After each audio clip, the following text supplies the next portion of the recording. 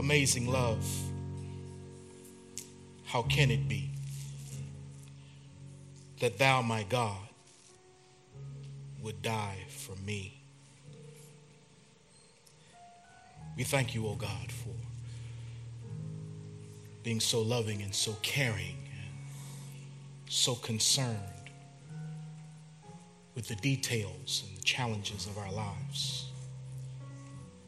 Thank you for your grace. Thank you for the presence of your Holy Spirit. Thank you for the Bible, the Word of God.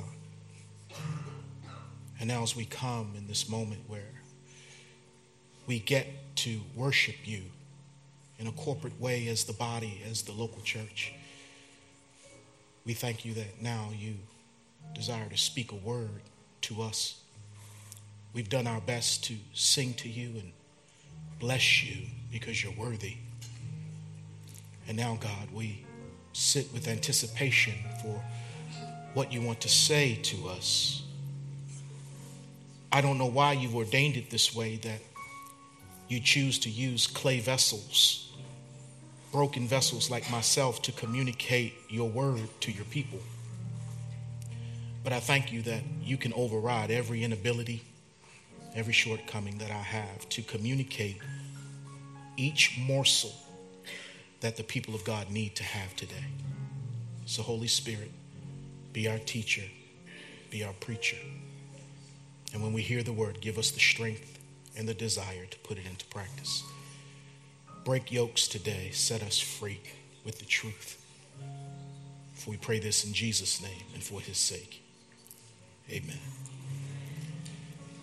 As you turn in your Bibles to 2 Corinthians chapter 12. 2 Corinthians chapter 12. As we were singing, and we were talking about running to the Lord. Oh, I'm running to your arms. The riches of your love will always be enough. Nothing compares to your embrace. As we sang that, I thank the Lord for something that we learned in Israel.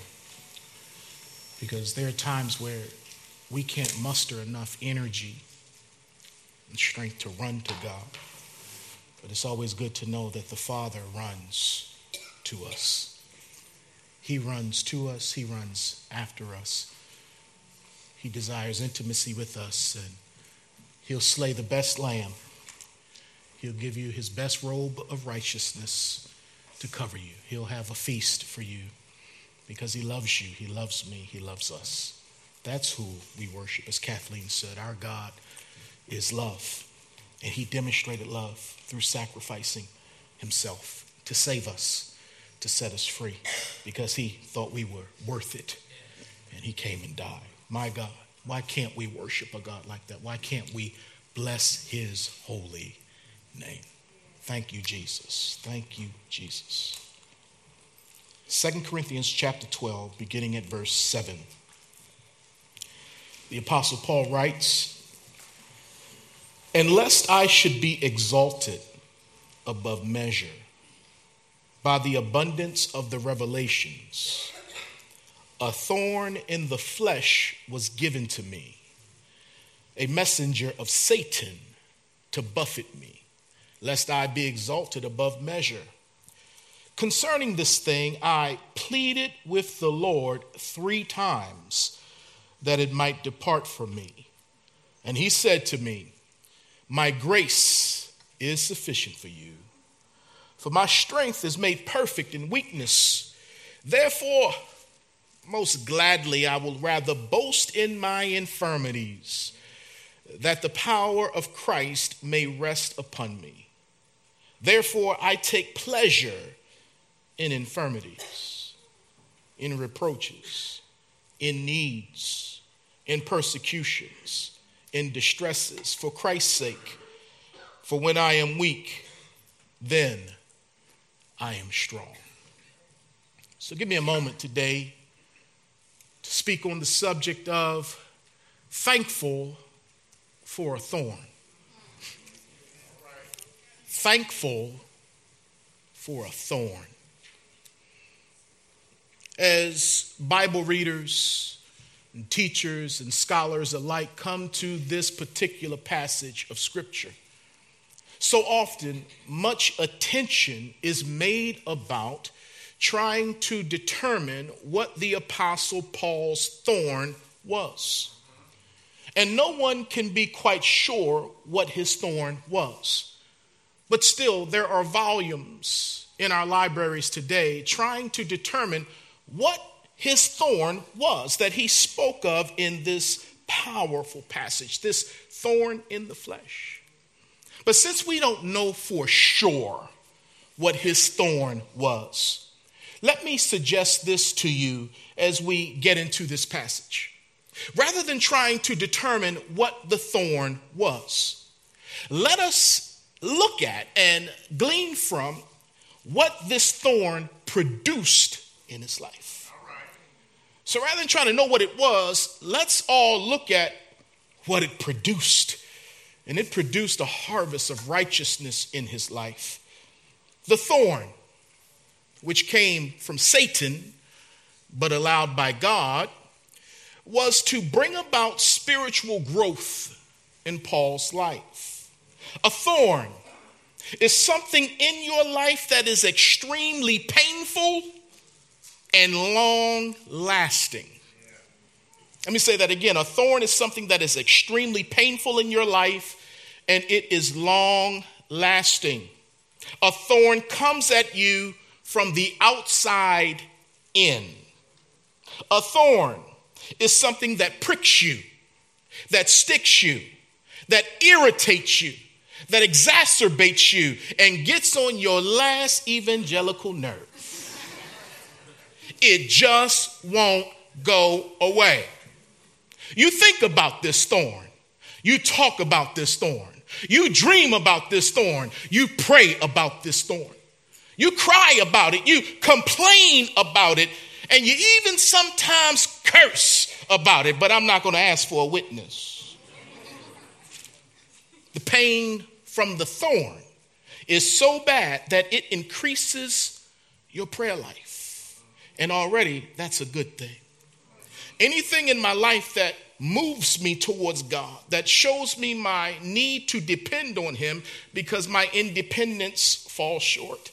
Anything that causes me to look to him for help is a good thing. And so we're going to see that a thorn really can be a blessing in disguise. You see, God, when Paul asked to take this thorn away, the Lord answered Paul's prayer. And we know there are at least three ways that God can answer every prayer, and that is yes, no, or wait. Yes, no, or wait. And when Paul began to plead to God to take this pain away, this long-lasting, excruciating pain away, the Lord did not answer yes. And when we look at the passage, it seems that he either answered no or not now. And in the midst of that, Paul is going to adjust himself to the will of God. Because our loving God has a way of leaving the thorn in. I said he's a loving God.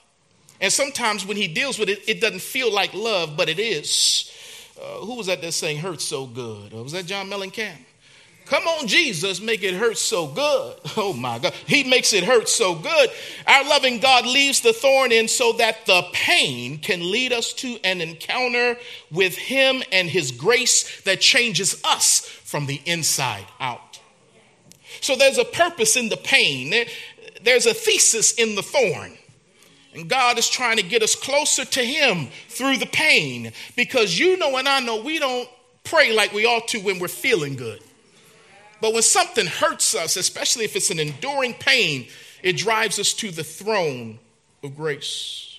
God wants us to discover that the power of grace is greater than the pain of a thorn. Yes, he does. Yes, he does. And we know that we have turned the corner spiritually when we can thank God for something that we once agonized about. That's when we're growing, when we can praise him for pain and not just complain or moan about pain. When we can get God's perspective on this thing, and we can see that he's a good father who knows what we need even if it hurts sometime, and that there's a purpose in the pain, and that this pain has an expiration date. Trouble won't last always, and neither will this thorn. So let me trust you, oh God, in the midst of this painful situation. But for the sake of discussion, let's just talk about what Paul's thorn could have been, so that we can get an idea to help us decipher the things that we're dealing with. Well, number one, we don't know for sure, but his thorn could have been a sickness. Could have been a sickness. Now, when you read the Bible, especially the book of Galatians, you see Paul hinting to the fact that his eyes are bad, that he has to write with large letters, and many times his communication to the churches, someone else had to write down if he was not able to write down. But when he did write, he said he wrote with large letters. Just like sometimes when we can't see, we got to get those Bibles with large print. So Paul said, I don't see real well, so I write with big letters. And he said that church was so moved by his situation that they treated him as if he were an angel of God. And if they could have taken their eyes out to give to him, they would have. Some even suggest that Paul's eyesight went bad the day that he was converted. Because when he was on the road to Damascus on his way to persecute Christians as an unbelieving Pharisee, Jesus showed up, and the light of God knocked him off of his high horse. And so he was blind, as you recall, for 3 days with scales on his eyes because he had seen the glory of Jesus.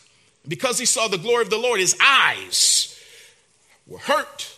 And so some say that's when his eye problem began. Again, we don't know for sure, but I do know that there are people in this body who deal with ongoing sicknesses, who deal with things that hurt the body and even have a word on their earthly future. Things like cancer. We have people who've been told and given the C word. And if you have never been told that, it's tough for us to even enter into what that is like when a doctor has to talk with you and say that you have cancer. Some of us deal with high blood pressure and diabetes and depression and HIV and all other kinds of sicknesses because these old tents that we live in are susceptible to pain. They have to be made new for us to go to heaven. This thing, since we were born, has been wearing down. And so we're all susceptible to sickness. And there are people in this body, you've been having a thorn in your flesh called sickness. And sometimes it gets really hard when not only you don't know what it is, but then the people who are supposed to know what it is don't even know what it is. And you got to trust that God knows what it is. But then Paul also had to deal with a sentence. That could have been his thorn because much of his ministry was spent in jail. He was constantly under the sentence of death and going to jail. And so that could have been his thorn. Pastor Saeed was just set free yesterday after having served nearly 4 years in an Iranian prison and for doing nothing except being a Christian. And he was taken captive there. And I bet every day, I can't wait to read any book that he writes or whatever show he's interviewed on, because I'm sure that there were so many days where he kept asking God, would you free me? Would you free me? Would you free me? He had a thorn called a jail sentence in a hateful nation. And he's wondering if I'll ever see my children again. But Lord, would you free me? Lord, I know he got weary praying. Lord, would you free me? Lord, would you see about me? Would you see about me? But at some point, praise God, that sentence turned around. Or it could have been a situation. For Paul, he was constantly persecuted, left alone, and even physically assaulted. Again, it's hard to even enter into when he talks about how he was shipwrecked and how he was beaten 39 times on 5 separate occasions. How he was even caned, and another time he was stoned. It's hard to even really enter into that this man went through so much physical assault. And so when we think about our situation, what we're going through, our situation may be that, man, we have been unemployed for a long, long time, or we are underemployed, and it is a thorn. It is not aggravating us. It's irritating us. We don't understand what God is doing. It hurts. Or anyone that a couple that's gone through the pain of infertility. trying to have a child, and just cannot have a child. And you begin to explore other options to have a child. And you see other people having children who don't even want to have children. And you're like, God, what are you doing? Why, God? Why? And you go through that. Or people who are in the adoption process. And it is a long, drawn out, hard process, an expensive process. And I know people who are waiting on children right now, and they've been waiting for years to get their children as things are tied up in red tape and bureaucracy with other nations and trying to get those children. It is a thorn and it hurts. Somebody has a thorn called being unmarried. I am single and I want to be married. I'm getting older. Lord, this hurts. Then you have people who are in marriage who are unhappily married. And there's a thorn in them because they are unhappily married and they are miserable. There are people going through divorce proceedings right now. And it's a thorn. It hurts. There are others going through legal proceedings. Someone is trying to sue you. Someone is involved in a hostile work environment. Somebody's got baby mama drama. And man, it's just a thorn. Somebody's dealing with child support. Can't get the child support money. Trying to pay this car off, car problems, financial stress. We got all kinds of situations that God just doesn't fix like that. And he leaves us in it for a minute. And we think, if we don't know his heart, we think that he's a cruel taskmaster. Don't you care, as we learned last week when the disciples were in that storm? It's like that's what you do when you're panicking and under a spirit of fear. But no, we do know that he cares.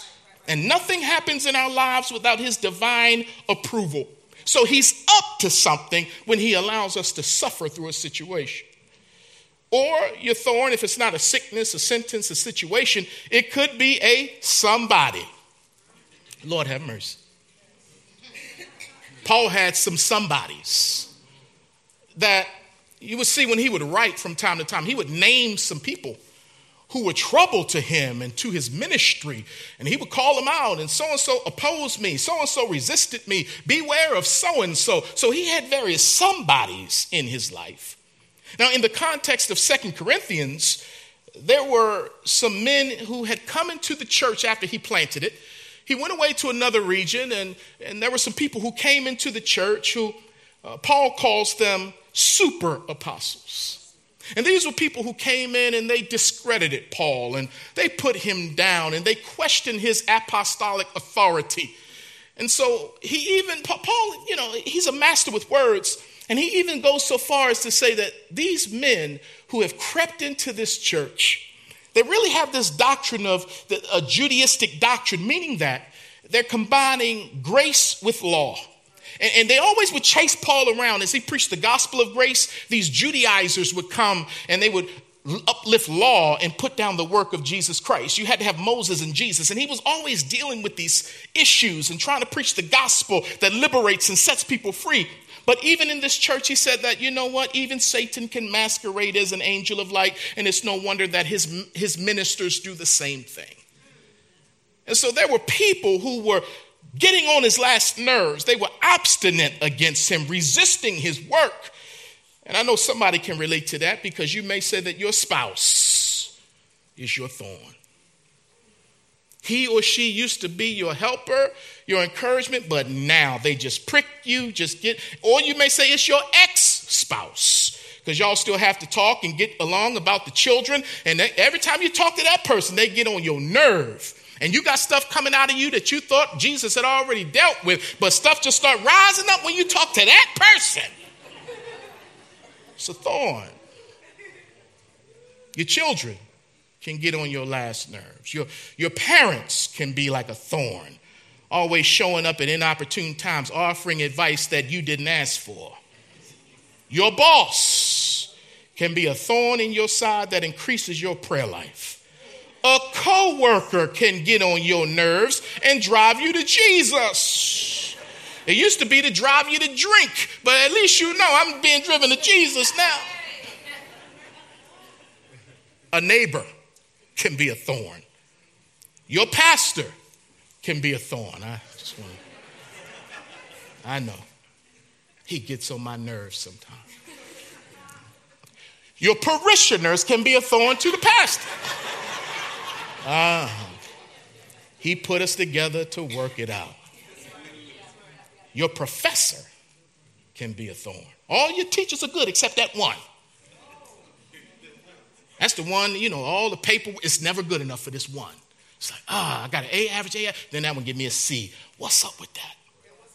And then last but not least, your president can be a thorn, depending upon your political association. There's some people that when they see certain people, they just get all upset. And no matter what that person says or does, it's not good enough for you.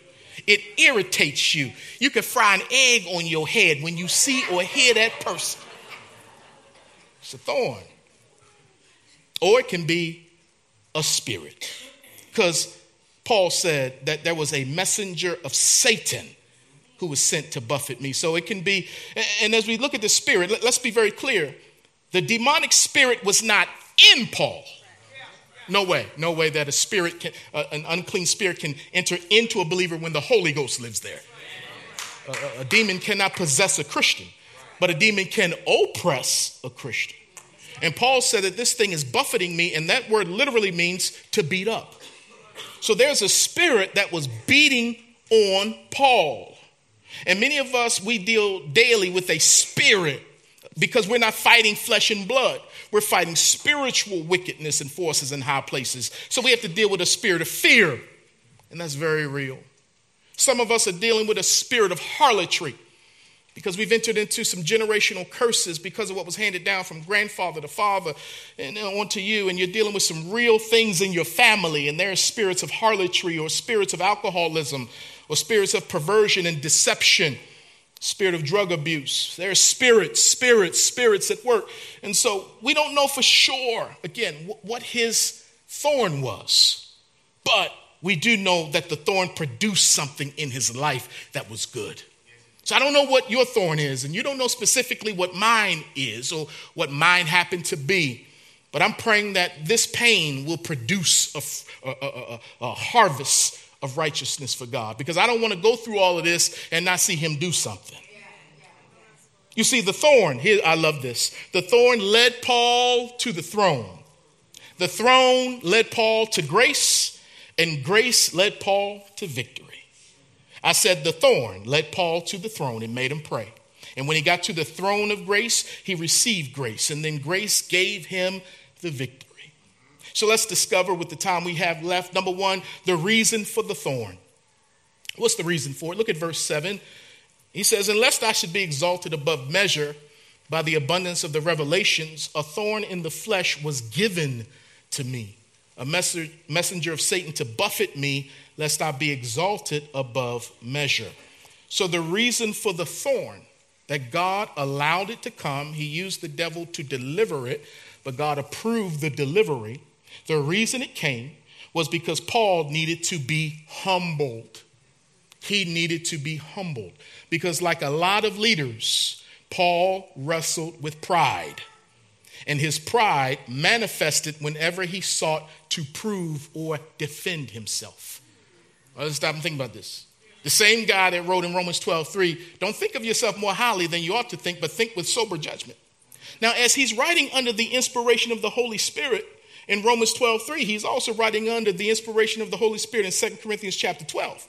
Because the one who's writing under the inspiration of the Holy Spirit is not the Holy Spirit. He needs the Holy Spirit. He is superintending the writing process, but Paul is a broken vessel that God is working with.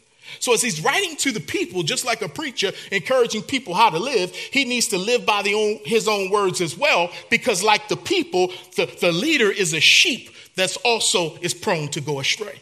So Paul had struggles in his own flesh. And the thing about this man, I love him because I see so much of myself in him, is that he knows he needs to be humble. But sometimes God has to send some things into our lives to help us get humble. And the thing about Paul, he would say, look now, I know I should not be boasting because I'm trying to prove myself to y'all because y'all don't believe in me as an apostle. So it would be foolish for me to boast. And then the next few verses, he starts boasting. And I'm sorry for boasting. Then he starts boasting again because even a great apostle had some insecurities in him where he felt he needed to prove himself to the people. And in the scripture, you see this going back and forth. I'd be a fool if I boasted. But then he started boasting. And whenever you got to boast or prove yourself, it's a sign that you are functioning under pride. But if you can make yourself nothing, as he wrote about Jesus in Philippians chapter 2, who made himself of no reputation, it's hard to offend somebody who has no reputation. But Paul, every now and then, just like us, or just like me, since I got the mic, we get offended when we shouldn't be offendable. We should be of no reputation, but we make ourselves of reputation. So he had to be humble. So God is like, I'm going to help you out a little bit. And I'm going to use this devil to accomplish it. He's going to beat you down in such a way where all you can do is look up and realize where your help comes from, and it comes from God. Because although you go around preaching and although you go around doing miracles, you are still susceptible to the flesh, and you are still susceptible to getting puffed up because you got a lot of knowledge, and knowledge puffs up anyway. So I need to deflate you just a little bit, because you are a good servant when you're a humble servant. But if you're not a humble servant, you can't be that effective in my kingdom. So even Paul needed to be humbled. Oh my. Watch this, Strong Tower. Paul's greatest asset was at times his greatest liability. He had to be strong to do apostolic ministry. You can't do the stuff he was doing and you not be strong. For instance, I mentioned that he had been stoned. It says in the book of Acts that when they stoned him, his life left his body and the church got around him and prayed. Now, some say that when he got stoned in the book of Acts, that's when he got caught up to the third heaven to see and hear things that no one has ever heard or seen. But again, we don't know for sure. But what we do know is that when they prayed for him, that brother got back up. I've never been stoned before. I know it hurts. He got back up and went back into the town where they stoned him. Now, that's a strong individual.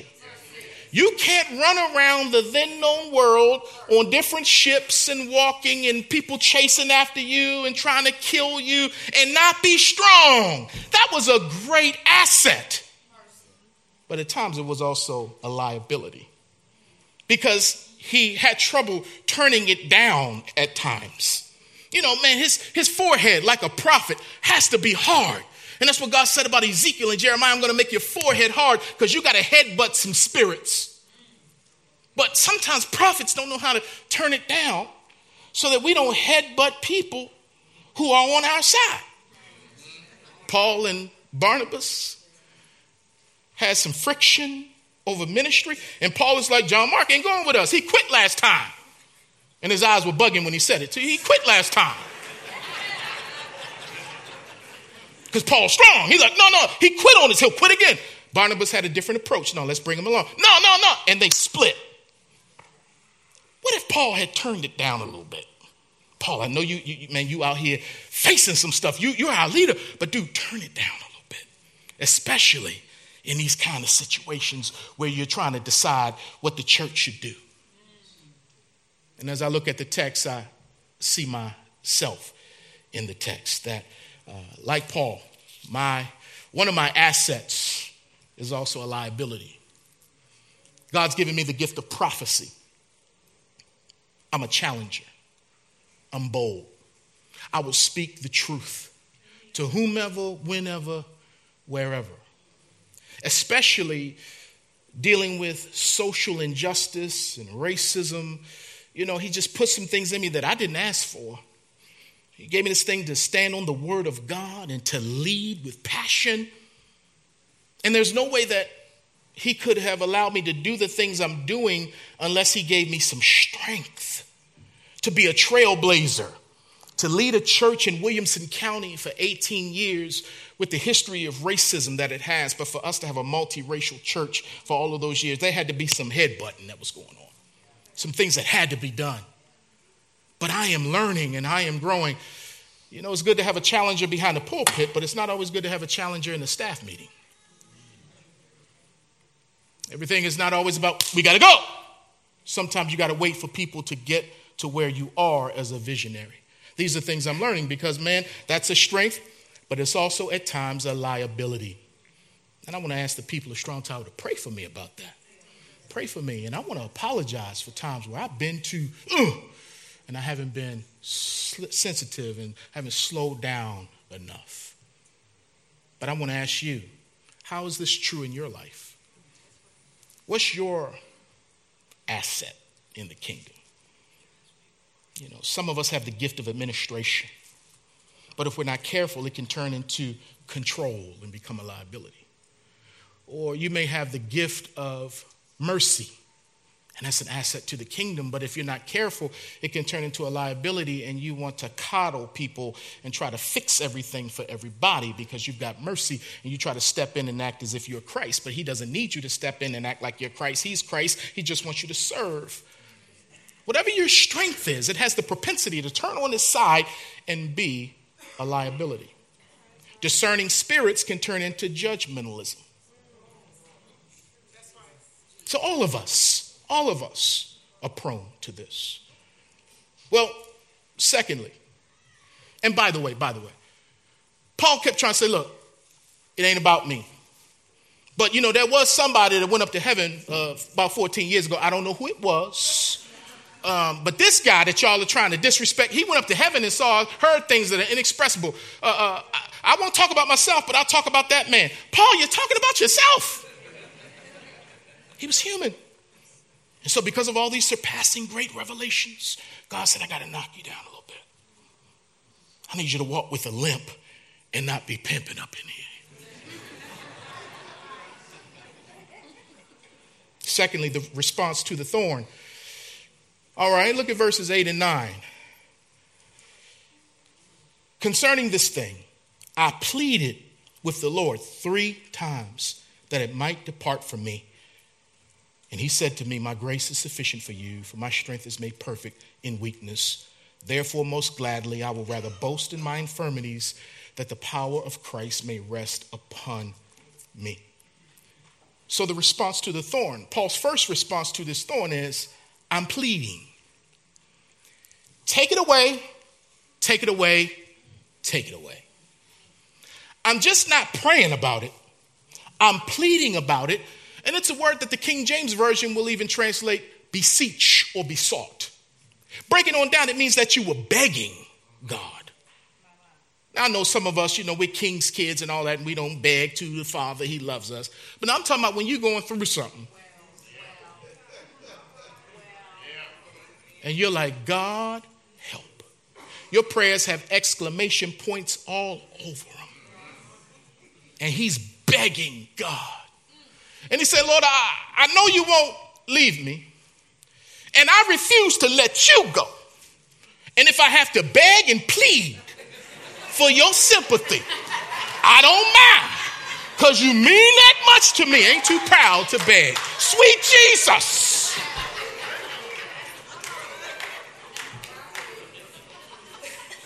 The millennials in the room don't know what just happened. That was the Temptations.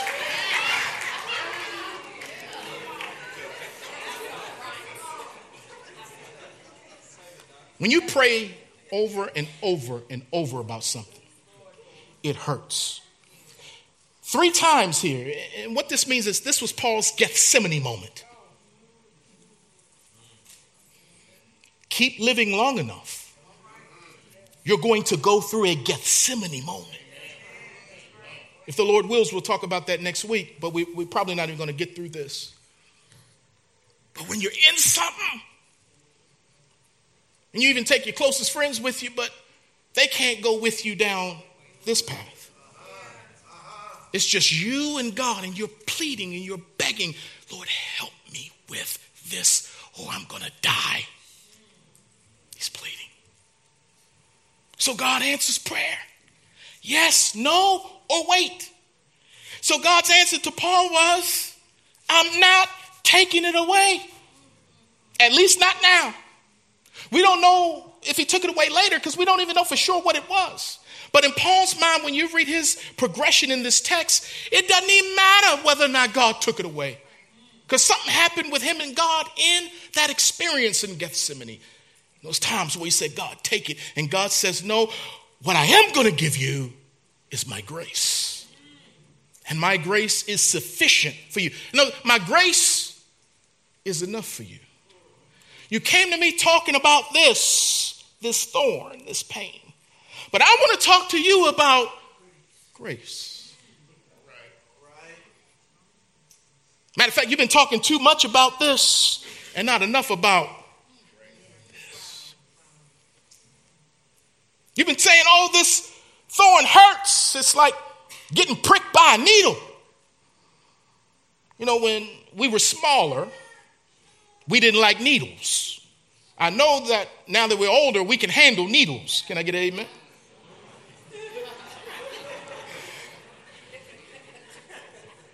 But you take your kid to get a needle, and they're crying because they know what's about to happen. It's going to hurt. But the doctor, Dr. Ron Chisel, and all my other doctors here, you've got to do your job and help that child. Because if you don't stick this child, you know, it's going to hurt. But in the same thing that brings the pain is the same thing that has healing within it. A couple people got that. So the pain comes in order to produce healing. But the kids still don't want to hear that. So what a good doctor does is distract the kid from the pain by giving the kid grace called a lollipop. Oh, you didn't hear what I said. You didn't hear what I said. Because if you can get your mind off of this long enough to suck on the lollipop, the grace from and the sugar and all the nutrients that come, not nutrients, but all the stuff that comes from a lollipop will make you forget the pain. We focus on the thorn, but God's got grace. You see, grace, and I'll finish with this, is not learned from a book. Grace is not learned in a sermon. Grace is not learned in a lecture, in a classroom where you get class credit for it. No, grace is experienced in pain, in despair, in failure, in shame, in bankruptcy. Grace is experienced in darkness, in a pit, in a dungeon, in a valley. That's why there's no other word for grace but amazing. And God wants to take us from head knowledge to experiential knowledge with grace. We know about a saving grace. Thank you, God, for saving me by grace. But we got to learn about keeping grace. And you won't know about it unless you're up in something that only He can get you through. You see, with grace, you finally realize that God's got you. No matter what you're going through. When you think about the grace of God that is sufficient, that is enough, you say, He's got me even though everything around me is falling apart. He's got me, and praise God, I got Him. But it's more important that He's got me. My grace is enough for you. Thank you, Jesus. That's what grace does. With grace, God chose you and decided to use you in spite of all of your flaws. If He was looking for a perfect vessel, He couldn't find any of us down here. But He uses us because His grace has the ability to superabound over shortcomings and sin and flaws. So that when people see the vessel that's filled with grace and the power of God, they don't give glory to the cracked, broken, chipped vessel. They give glory to the one that is using the chipped, cracked, broken vessel. So it's only by grace that any of us can do anything for God. And with grace, God accepts you, so it doesn't even matter who rejects you. Paul, I know people don't like you, but I like you. I love you. And it ought to be enough for you. Grace has a way of making you secure. Grace has a way of saying, okay, all right, I'm going to be honest about my flaws. Because when I don't understand grace, I don't want to be honest about my shortcomings. Because if I really understand grace and that He loves me in spite of my flaws, I can be honest about my flaws. And even like He says later, I'm going to boast about my flaws. Now you in a whole nother place when you start boasting about the stuff that's jacked up about you. You talk about security. With grace, all pain is redemptive and has an expiration date. It's not going to last always. And he's either going to deal with it here or he's going to deal with it there. You'll either get a crown for enduring through that bad marriage, enduring through that tough physical situation that's challenged your health and your faith. And what I love when people have been visited with grace and you go see them in a hospital and you walk in thinking that you got to lift them up. I don't know if y'all know where I'm about to go with this, but those people who've been visited by the grace of God through the pain of the sickness end up encouraging you more than you could ever encourage them. And it was nothing but the grace of God upon them because they knew that this sickness does not determine their destiny. And you don't know that unless you're on a sick bed somewhere. So God is like, I got to send you through something so that you and I can experience this grace that you stop even thinking about the thorn. With grace, God sees the best in you. God's strength is made perfect in your weaknesses. I'll stop right there. But I want to pray for us right now that we'll be people who will run to and receive the grace of God. Let's pray. Father God, thank you. If we get nothing else today, may we be reminded that there's enough grace for us. There's enough grace for our flaws, for our fears, for our sins, for any and everything we're going through. Thank you for Paul's humility, and thank you for your plan to provide in Scripture the strugglings of a great man of God. That he was not immune nor exempt from suffering, even suffering that may have come about because of his pride. But I thank you that even in the midst of that, Paul's sin and the devil's activity, you were still protecting and superintending everything to get your servant where you wanted him to be, and that's in the throne room of grace. Thank you for being that kind of God. We love you and we praise you. We worship you. We honor you. We adore you. There is none like you. Pray this in Jesus' name and for his sake. Amen. We'll pick up on this next week. You guys ready? You cool?